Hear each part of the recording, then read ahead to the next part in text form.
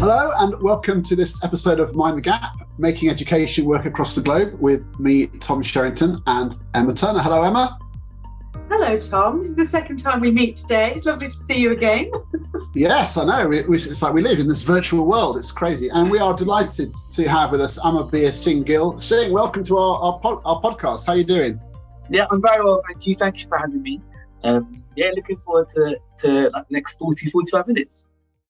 Yes, brilliant. Yeah, so people may find you on Twitter. You're one of those people who, a bit like me, who doesn't read your real name and your handle. So you're Inspired Learn. That's correct. Yeah, and which is a great handle for anyone to on Twitter. Inspired Learn, fantastic, which is really great. And of course, we work together on the Inaction series, and Emma is also an author of the Inaction series. So we're kind of part of that family. So quite a lot of what we want to talk to you about is about your work on the book. So come on, Emma, we can do this for the YouTube. I don't know. You should have one as well.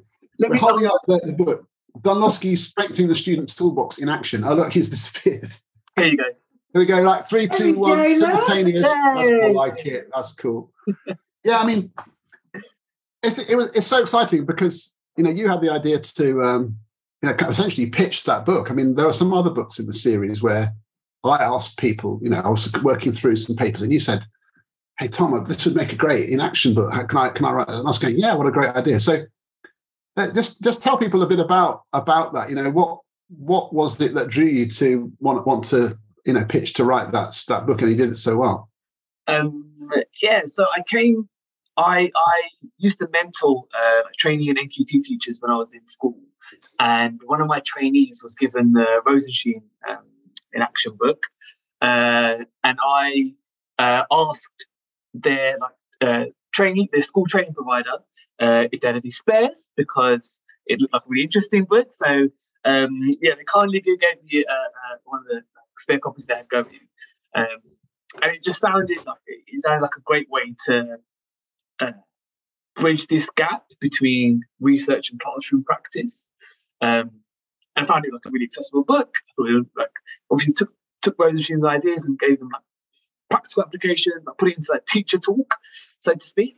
And so I got into other bits of the series from there. So I read, I think Ollie Lovell's was next, and then Zoe Mark Enson's book was after that. As I was like, oh, this fits really nicely with this Dunlosky paper, which I came across. It was one of the first papers I got when I was on my master's, and I thought, the two just marry up perfectly. So yeah, took a shot, emailed Alex at John Catt, who I'd never met before, and said, oh, I'm me. What are your thoughts about me getting involved in this project? And it went from there. I'd been doing some writing for some of the EEF research schools at that point as well. So that helped sort of lay some foundations, refine my thinking about what sort of language do I want to use and put it into. So that's where it all sort of came from. I was talking to someone else a little while ago. 6-7 months ago, I was just some teacher from Gravesend. And I still am some teacher from Gravesend in North Kent. But now it's it's quite weird. I feel it's still surreal, having a book to my name. Well, it's great. I mean, I have to say, no one is just some teacher from Gravesend. You're right, a teacher from Gravesend. And it was cool because John Dunlosky, you contacted him, didn't you? And so that was interesting. So what was his response to someone writing a book about his paper? I'm really enthusiastic. We came up with a pitch and a rough outline of the book. I sent it across to him. He gave his thoughts on it and was fully supportive. Ended up writing the foreword for it as well. And so he sent me an email a little while ago saying he'd got his copy of it. And was proudly placed on his bookshelf, which I think is a pretty big compliment. So yeah, I'm definitely happy with that. But yeah, he was a massive supporter of it from early days. No, that's great. So you're a big fan. You're a big fan of Dunlosky as well, aren't you, Emma? Well, do you know what? Yes, but when this only arrived yesterday, my copy did, And I sat down and I genuinely thought I was going to have to spend hours and hours digesting it. You have explained this so beautifully, Singh. It's so easy to read, so straightforward. And it's not necessarily really straightforward content, but you have made it so accessible. And so that I kind of whizzed through it and thought, this is absolutely brilliant. So I really, really, really loved it. And the bit that jumped out for me is not necessarily Donofsky's bit. It's the quote that you top and tail the book with, the one about the tree and the roots and the branches. I'd just really like to hear you explain why that particular quote, even though it's not Donofsky's, it kind of tops and tails the book, really. So I it's a great question, actually. Like I've never had anyone ask that question before. I've never had to think as deeply as I think I probably am now. I wanted to, it was important for me to acknowledge like my roots and like where I come from, like the sort of life I'm like lucky enough to live right now. And so this was like part of my way of acknowledging like my background, my culture, my religion, but also like it wasn't just like a superfluous thing. The point I was trying to make was quite often in teaching and education, we get sold the like fruits of the tree as if they're independent from the tree. Like we can enjoy the fruits without having to like nurture and like raise this tree and do all this stuff, like heavy lifting. And like it's captivating for reasons like teachers, schools are time and resource poor, but actually that process of growing the tree is really important in being able to enjoy those fruits. So I wanted people to have that in mind as they were going through the book and like get to the end and then still say like, these ideas are really good, but these are potentially the fruits. Make sure we're appreciating the tree where it's come from as well. So let's just, for people who don't know, I'm just going to read it out. And the English version is, when the tree is cut off at its roots, the branches wither and die. But how do you say what language is it in that you've written it in here? It's originally from Gurmukhi, which is like the written script of Punjabi. Is original format is Bed Manahu Katiye Tis Dal Sukande, which translates roughly as, when the tree is cut off at its roots, the branches wither and die. So it's all about fundamentals, then, isn't it? I mean, that's essentially what we're talking about. We're talking about fundamental ideas about learning, and that's that's what Donofsky's really rooted in his thinking. But we had a discussion. I found it so interesting that one of the things that's so refreshing about the Donofsky paper that you bring alive in your book is that it's not like here's the theory, this is how you implement it. He's saying here's a whole bunch of theories. Yeah. Let's test them out. And you know what? Some of them are more useful than others. And here's some techniques which are actually not very effective. And it's that kind of evaluative aspect, which is the strong contenders and the middle ones and the ones which are a bit, and even them, there's some value in them. So that was interesting, that need to kind of almost demonstrate that ideas have different weightings, and it's not just about good ones and bad ones. There's a kind of scale of impact. And so what was your sense of that? And for people who don't really know, what just tell people straight, what are the strong contenders? What are the good? So like one of the conversations that like John Donofsky and I had was about the intentional use of his language of the word like effectiveness.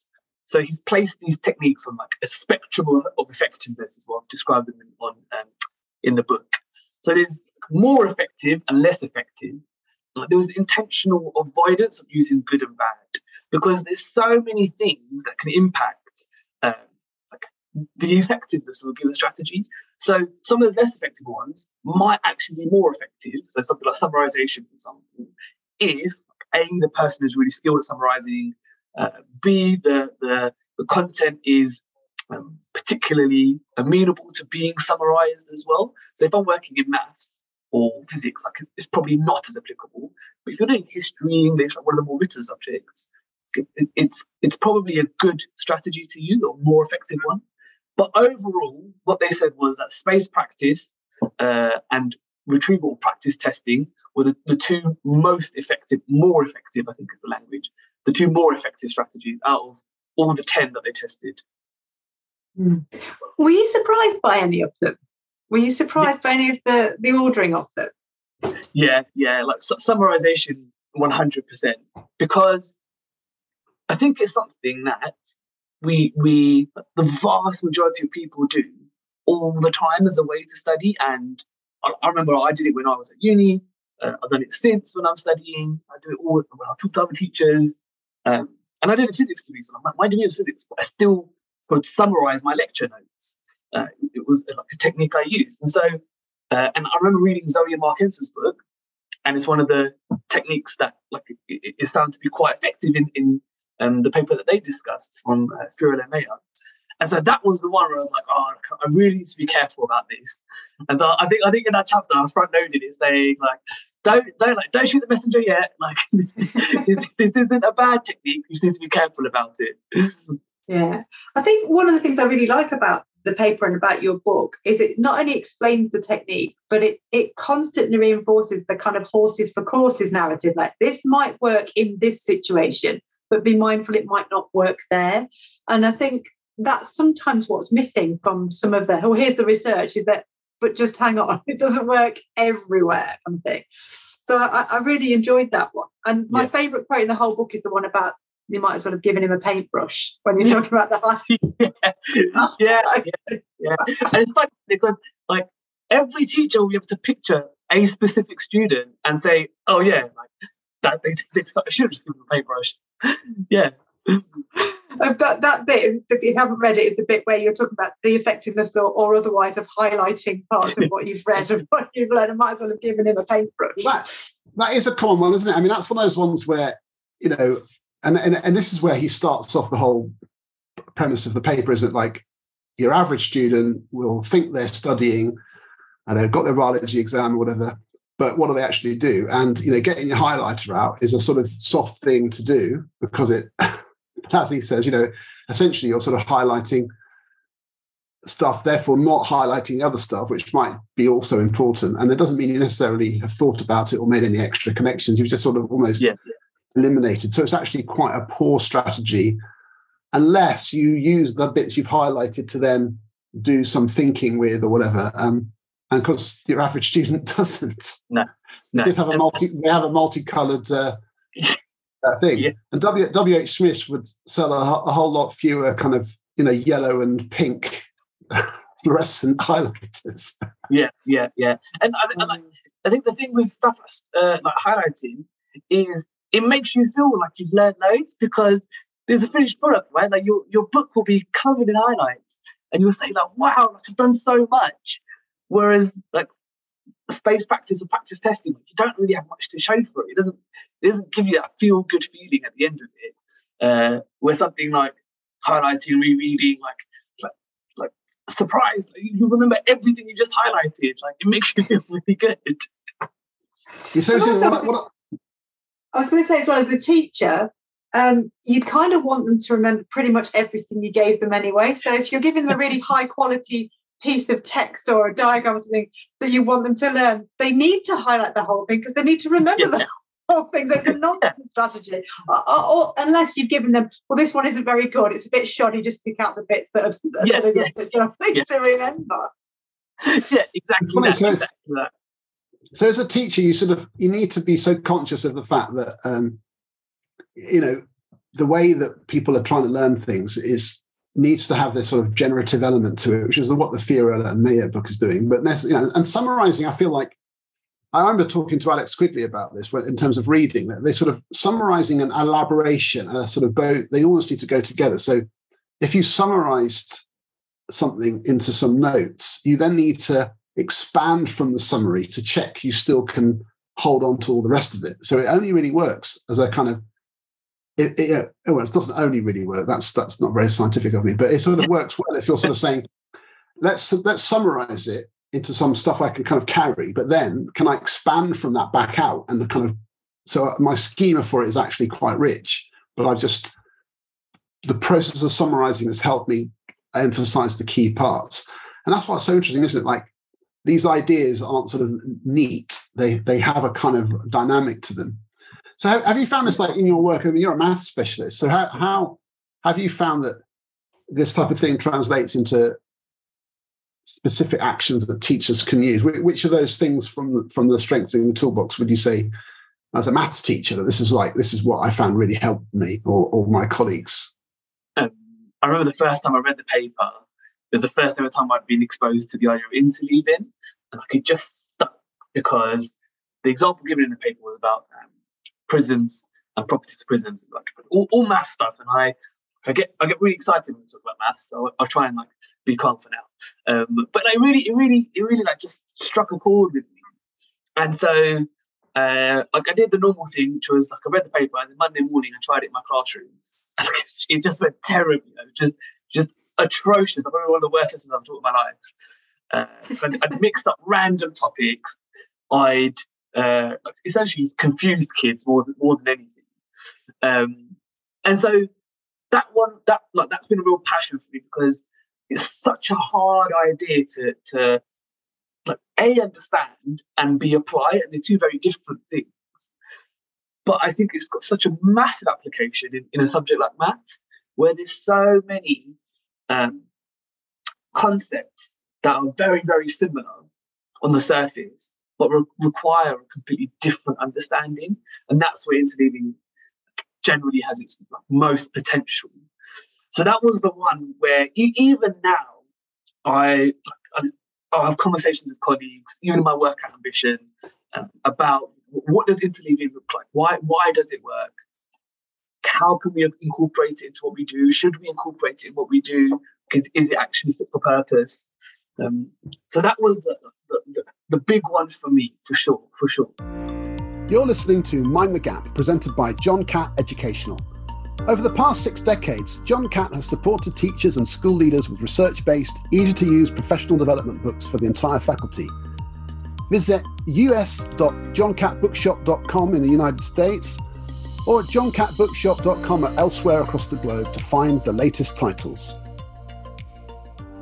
Really interesting, because the old national strategies for primary, the sequencing of their curriculum and their lesson sequencing was based very much on interleaving, but it wasn't called interleaving. And I still to this day don't know whether that was a deliberate decision by the strategists and they were doing that, or whether it was just chance. But that was the guidance that we were given as well when we were to teach and to sequence our maths teaching, was to include this idea of interleaving different topics or related topics through that. And it was only when I started to read about interleaving I was like, oh, that's what we're doing. So it's really interesting, and so there is actually a lot of unofficial evidence that it was actually quite effective, but I don't think anybody ever measured it through that lens of interleaving, but everyone was doing it. I think that's one of the problems, because what I understand from by interleaving, or the word interleaving just has so many different connotations. Like I would understand it differently to someone else. And so, and the research, I think, means something really specific, but I don't think academic research does a particularly good job of communicating what they mean when they're interleaving, and particularly what it looks like in the classroom. I think there's loads of experiments about it, but I think to figure out what this would look like in my classroom for my subject is something that's not really being looked at. And for example, where you say potentially it has, it's not been called interleaving, so we haven't been able to make those connections necessarily. Exactly. I suppose it's a bit like, this is what I do feel. It's like I only know some very specific studies like the Robert and Elizabeth Bjork's stuff, where in Desirable Difficulties, where one of the interleaving papers which I've read is about students remembering butterfly categories. Yeah. And you've got a whole pile of photographs of butterflies, and they have to sort of learn them. And so you've got sort of photographs of this very specific type of butterfly, and you study that. That's this type or species. Here's some other photographs of those, and then they do experiments where the students sort of blocked learnt one chunk and then another and then tested them later, versus what if we mix up all the butterflies and are constantly saying which types that was. And the space, the interleaving people do better, but the effect of the interleaving is actually sort of much smaller just by spacing. So if you whichever type of study you do, if you do it again a bit later and space it, the effect of whether you interleaved or blocked is actually quite small compared with the fact that you repeatedly did it and spaced it. So it's like all these things are like quite complicated. Yeah, and that's just remembering something very measurable, like how many did you get right on identifying the butterflies. But do you think it means this, like in maths? We're all maths geeks here, aren't we? Yeah. Like if you're doing,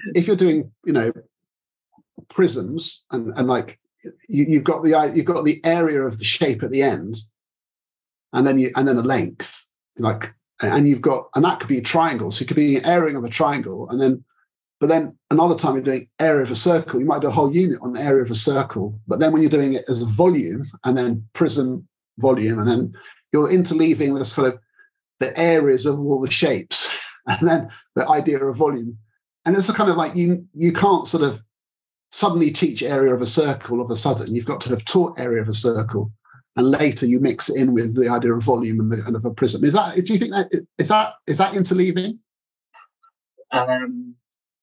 Like, I think it's a good question. Like, I don't know, but like that, I think in and of itself, like, those are the sorts of conversations I would love for maths departments across the country to be having. Like, I think they're really, really valuable conversations, and understanding that if we do interleaving, and if it is interleaving, students are more likely to get things wrong, but like, that's okay, because so another thing that came out from the research was the types of errors that students made. So the performance when they were interleaving was worse than when they were blocking, the short-term performance. But what they found was that the students who interleaved, when they made mistakes, they weren't content errors, they were like careless errors. They just forgot to make some calculation mistakes. And when they pushed them and said, like, explain this, they could explain what mistake they had made much better than the students whose practice was blocked. So the answer is I don't know. Like, I've taken a bit of a segue to try and hide that, but like, it's a really valuable conversation. Because those are sorts of things that kids will mix up how to find the area of different prisms. Kids will mix up how to find the area of different polygons, different shapes in general. Even within it, kids will mix up area and perimeter all the time. So the question is, well, what do kids mix up?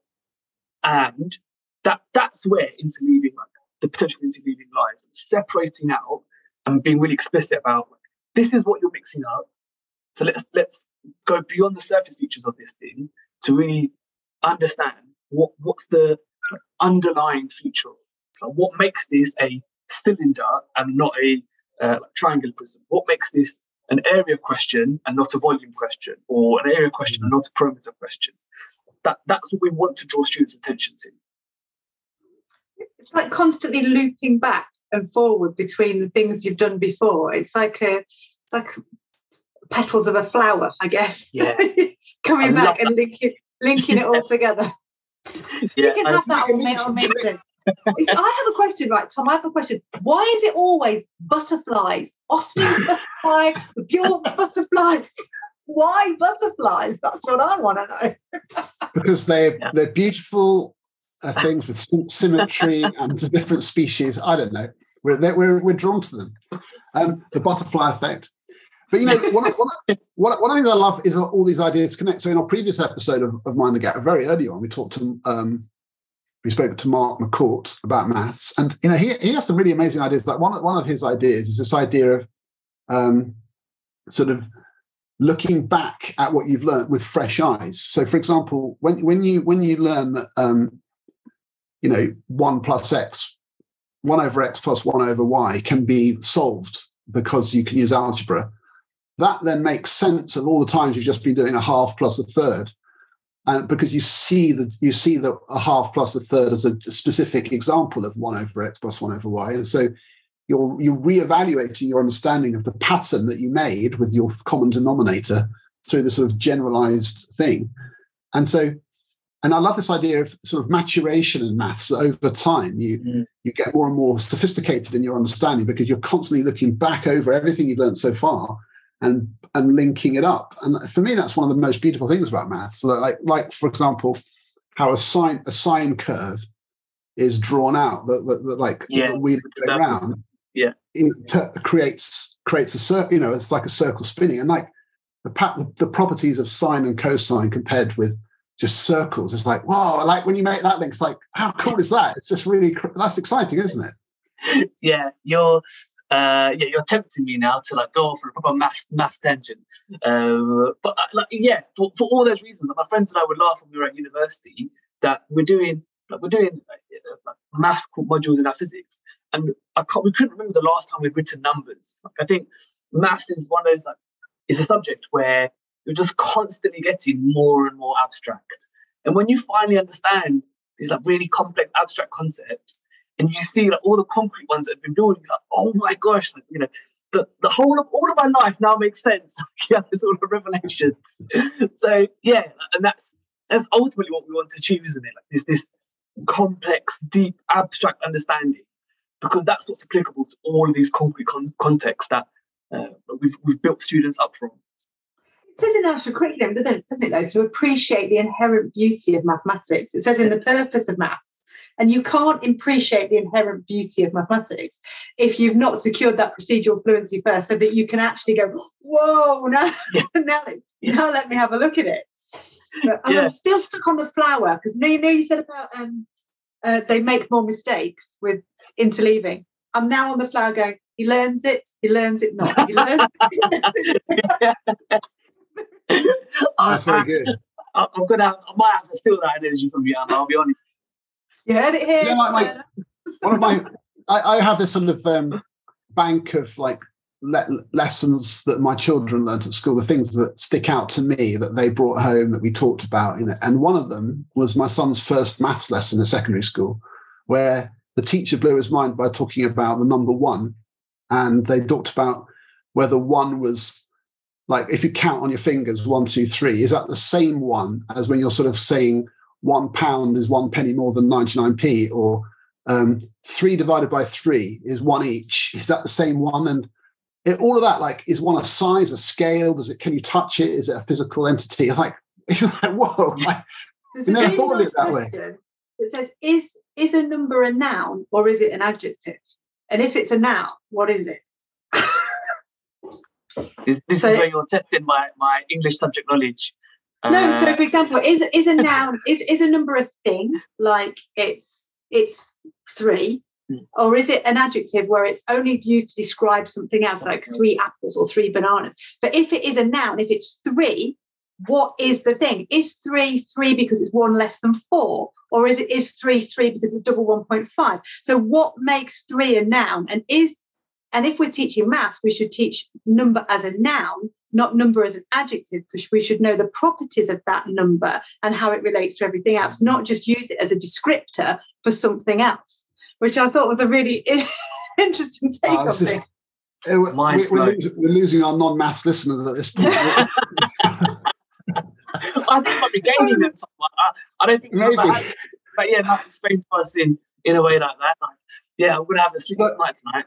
I'm going to ask you something else now, Steve. Now, one of the things that I know about you is that you work full time now for the Ambition Institute, and when you're engaging with Twitter and you go to ResearchEd and you're just engaged in the world of education, Ambition Institute, you hear about it all the time, and I feel like another person works for Ambition Institute, or that's also by Ambition Institute, and I just think, well, are you guys taking over the universe or something? Like, what is it?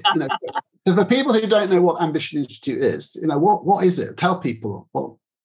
Yeah, so Ambition Institute is a national charity. We work with schools and teachers to help teachers to keep getting better. That's our mission statement, is to help teachers to keep getting better.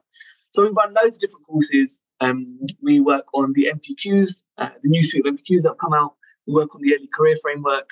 And we also offer some more niche programs. So we offer Masters in Expert Teaching. That's the one I I was on the pilot cohort for that back in 2018, and now coach on it as part of my work with Ambition. And we offer programs for schools like Transforming Teaching as well, which is a whole school-wide program. So we have loads of different ways in which we're trying to improve the educational outcomes for students that our teachers work with. So what does that involve for you then? So what do you do every day? What do I do every day? Really good question. So like 80% of my time is working on our master's program. So our master's is very different to sort of traditional university-based masters. Our teachers will turn up at the start of the module, spend 2 days delving into theory around a particular problem of teaching and learning that we face. So how do we get students to remember stuff? How do we get students to take in the information we're giving them? How can we accurately tell what students do and don't know? We framed it like that. And then they spend the next terms, the 2 half terms, rigorously going into the research and testing stuff in their classrooms around. So like my interleaving, for example, that was the one I did when I started the Masters. It made for interesting reading because I got it all wrong, which is interesting, but part of the process. So that's the majority of my work. We also are running an early career framework maths pilot at the moment, and so I do some design and delivery work on that. So specifically for maths, ECTs and mentors, and so early days in that at the moment. But our goal is to be able to roll out more subject-specific stuff to support the teachers and students that they work with. Are the subject-specific ones just secondary? Is it just Key Stage 3 onwards? So at the moment, this is like the first one that we're trying. The maths pilot is the very first to figure out what sort of impact that we might have. Our goal is potentially not to take over the universe, but our goal is to try and roll out with a view to rolling out more subject and phase specific stuff, depending on how this first one goes. We think we're in a good place with it. We think we've got a really good base of knowledge and people that we're working with to be able to support or better support the trainers and mentors working in a maths context. So we'll road test it, review it, and then our goal is to ultimately be able to offer a bit more specialised support in the long term. Well, your book is an absolute cracker for ECTs because it explains so much of that of the couple of the strands in the ECF about the model of memory and everything. It's so succinct, and you can tell from reading it that you work with early career teachers because it's written in such an accessible way for people who may be interacting it for the first time or relatively early on in their reading of it. You can really see that you work in teacher training because it reads beautifully. You're a kind of ECT, expert. I mean, I know you can recite it in your sleep because it's, you're constantly. It's poetry. Practice testing got into that, Here we go. Oh my very well thumbed copy of the early career framework. So, do you think this is a good move then to weave subject specialism into what is a generic framework? Do you think that's a good move? I genuinely would welcome it because I think as ambitious as the early career framework was in trying to get everybody to have access to the bare bones, basically, I think that where it was a bit wide of the mark was recognising that people's individual subjects and phases are specialist in themselves, and so you do need to supplement or top up or come from a slightly different angle to make that the most impactful it can be. I mean, it's very difficult as a trainer in a room full of people when you're doing the ECF, when you've got early years colleagues and post 16. It's really hard. So it does need a specialist angle on it.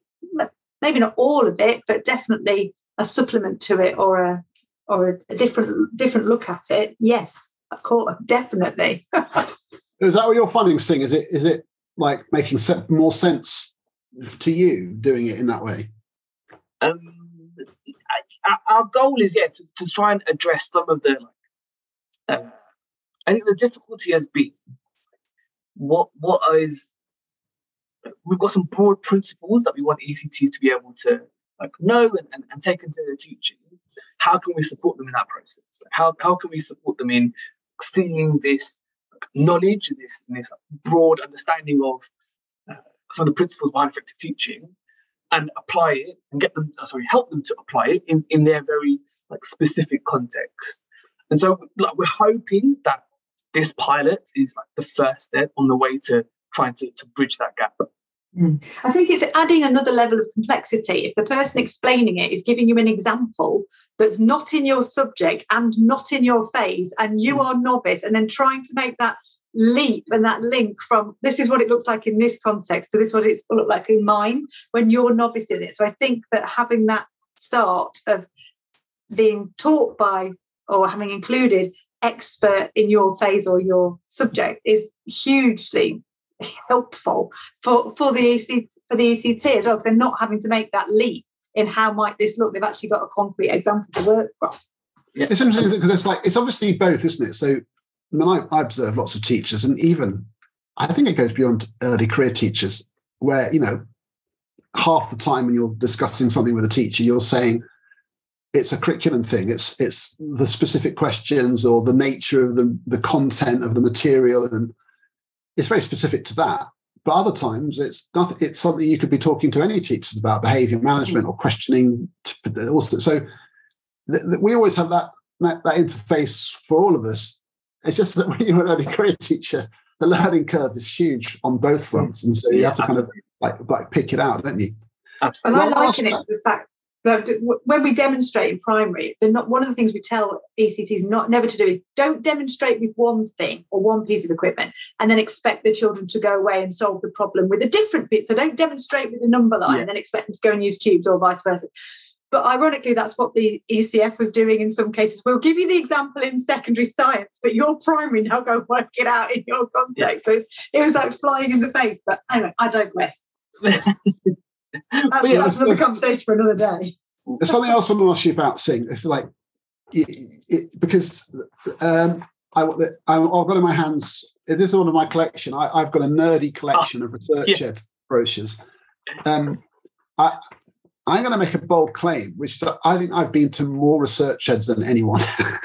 I would have on it. I think the last one was the 40th one I've been to. So if someone else has been to more than 40, come on, let's hear it. And you were at the last one, the national conference at Parliament Hill in London. And your session, I was really, really fascinated by this. You're talking about learning versus performance. I was thinking, why aren't you doing Dunlosky? So what was that? That's such an interesting area. What was the thrust of what you were saying to people about the learning versus performance? So one of the things that I think I took away from Dunlosky's paper and from the process of writing the book is why do students choose and use poor study strategies, and sometimes why do teachers not see that difference as well? What makes something effective study strategy versus something not effective? We spoke earlier about how highlighting makes kids feel really good. They feel like they've done loads. They have a concrete product of their efforts. They can magically recall everything. But the research suggests that in the long run, that initial really high performance is very misleading. And actually something that's much harder initially, something like practice testing, will lead to better long-term benefits. And so I wanted to sort of go into the underpinnings of Dunlosky's work and the research from the book as well, and frame it around two questions. Firstly, what does this mean for us as teachers? What does it mean if a student can get a question right at the end of our lesson, but can't get it right the next week when we quiz them on it? Or if they're struggling with this potentially similar concepts, like the idea of area and perimeter, if they're struggling to recognize when I'm using the area equation, when I'm using the perimeter equation, but like the next time round, they can articulate it quite well. What are the reasons for this? And why do students choose and use poor study strategies? So that was a sort of framing for that session. That's why I chose to go down this road of learning versus performance. It was like John Lusky based, but I wanted to take sort of a deep dive into some of the like underpinnings of his research. Wow, it's so interesting. You know, the example of that which plagues me, I feel like I'm scarred by it, is T squared, like teaching sort of like lower attaining students in maths in year 10, who when you're doing practice and you think, oh, we're getting this, they get squares, cubes, indices, you know, generally, great, well done, 7 squared is 49, rocking it. And then test, 7 squared is 14. Yeah. Why? Yeah. What's happened to you? Yeah. And this is the thing, like it happens all the time, right? It's one of those things where when someone else says it, you're like, oh my God, yes. When you said, oh, when you get to a test, I immediately knew the answer was going to be 14. Like, I immediately knew that's where you were going, right? Because it's just so common. It happens all the time. And so that was one of the things, was like, this happens to all teachers all the time. It's such a common experience. Why? Why does it keep happening? So that was where that sort of talk came from. Yes. Have you read Mark McCourt's chapter on near-far transfer? I haven't had a chance to yet. Oh, no. That's beautiful. That links perfectly with what you're saying. It's a chapter I go back to all the time about performance versus learning and near-far transfer. That's your professional reading for the next. Yeah, absolutely, yeah. It's my most well done chapter. But every time I hear him talk about near-far transfer, all I can hear is Celine Dion saying "near-far wherever you are." So when I'm explaining it now, that's what's going through your head. Yes, sometimes I'm so troubled by the way your mind works. It's I know, but you try living in it, Tom. Just try living in it. But yeah, I mean, it's funny. But I see this. I love all these connections. So we get the privilege of talking to lots of different people. I mean, and the connections, you can hear them. So one of Mark's things is recency and cue. And for me, that's like a genius way of dealing with learning versus performance. So recency, you have to be conscious that because I've just shown you, you can use your working memory, but I need to sort of break away from recency and start saying, like, can you still do it? And even like 10 minutes, like, let's show you now, like, come back to something 10 minutes, 20 minutes. And that little hump of getting over that really short-term thing. And then obviously the next lesson, the further away you get from it recently having learned something, the more difficult it is. And the other one is cue. So, and to me, that was a lovely idea that, and you basically have this in your book on the section on interleaving, where you've got a whole bunch of fractions, and sometimes they're multiply, sometimes they're add, sometimes they're subtraction, and they're not all saying these are multiply questions, so they're not cued. And that is, so in a way, the cue and the interleaving are they're connected ideas, aren't they? Yeah, absolutely. So, well, if kids just had 10 addition questions, 10 subtraction, multiplication, division, what they would do is think fairly hard for the first 2, and then just realize the next 8 were exactly the same principle. And so they're not really thinking about, well, what makes this an addition question and what makes that a subtraction question. They're just doing some number crunching. Whereas if you mix them all up randomly, each time they're having to think really hard about what question they are, and then link whatever cue they've got from the question to the appropriate learning from their memory, and then execute it. So the cue is there, but they have to really understand what is this cue for? Which memory do I choose? And so each time they choose that memory, they're strengthening the link between that cue and that memory. The other one we do in primary is you'll give them a set of worded problems. The classic one was they didn't read the words at all, they just looked for the 2 numbers and added them together or subtracted from whatever it was. So what we bypass that by is, okay, here's 12 questions, only solve the ones that are addition questions, or only solve the ones that are addition questions that involve bridging, or addition questions that involve partitioning. So they're having to constantly refer back to everything they know and then only do the ones which match whatever strategy that we're looking at. So it's possible to do it with very, very young children as well, to draw on all of those other little bits that they're learning at the same time. I love this sort of conversations. Like, I love, especially like primary. I'm really lucky in my World Ambition. It's the first time I've really been exposed to primary colleagues, and like the world of primary maths, I just find like fascinating. Like to have like that conversation, like of like what you just shared. It's amazing. Like, the fact we're doing this with like, really young children, stretching in this way. I absolutely love these conversations. Sing, you and I need to go for a drink. Yeah, I think so. I like that thing you just said, being exposed to primary colleagues. Like, it's like their radiation or something. It's like, that definitely wasn't meant that way. Yeah, they're having an impact. They're radiating out. We do have a very specific energy. Let's put it like that. Very specific energy. That is a beautiful way. You know what? I actually think, because we're nudging up at the time here, I'm going to wrap up this episode on the idea of primary colleagues radiating beautiful energy through to Singh and his colleagues at Ambition. Well, honestly, it's so lovely to talk to you. You're such a great enthusiast. I love this whole thing of, like, you started off by talking about how you were just like a regular teacher from Gravesend or whatever. But yeah, you're not. You're not. There's no regular about that. And also, it's just brilliant the way you've sort of coming in to share all these ideas and all these different ways you're doing it. It's brilliant. So thank you so much. It's a real inspiration. Inspired Learn. There you go. That's why it's you have the right Twitter. So thanks very much, Singh. Thanks for being on our show. Thanks for having me, guys. Really appreciate it. Oh, it's lovely to meet you. Thank you. Likewise. Thank you. Thanks to everyone listening. We've been having a great run recently, and we're slightly blown away by the fact that we're sort of getting like nearly 2,000 listens per episode.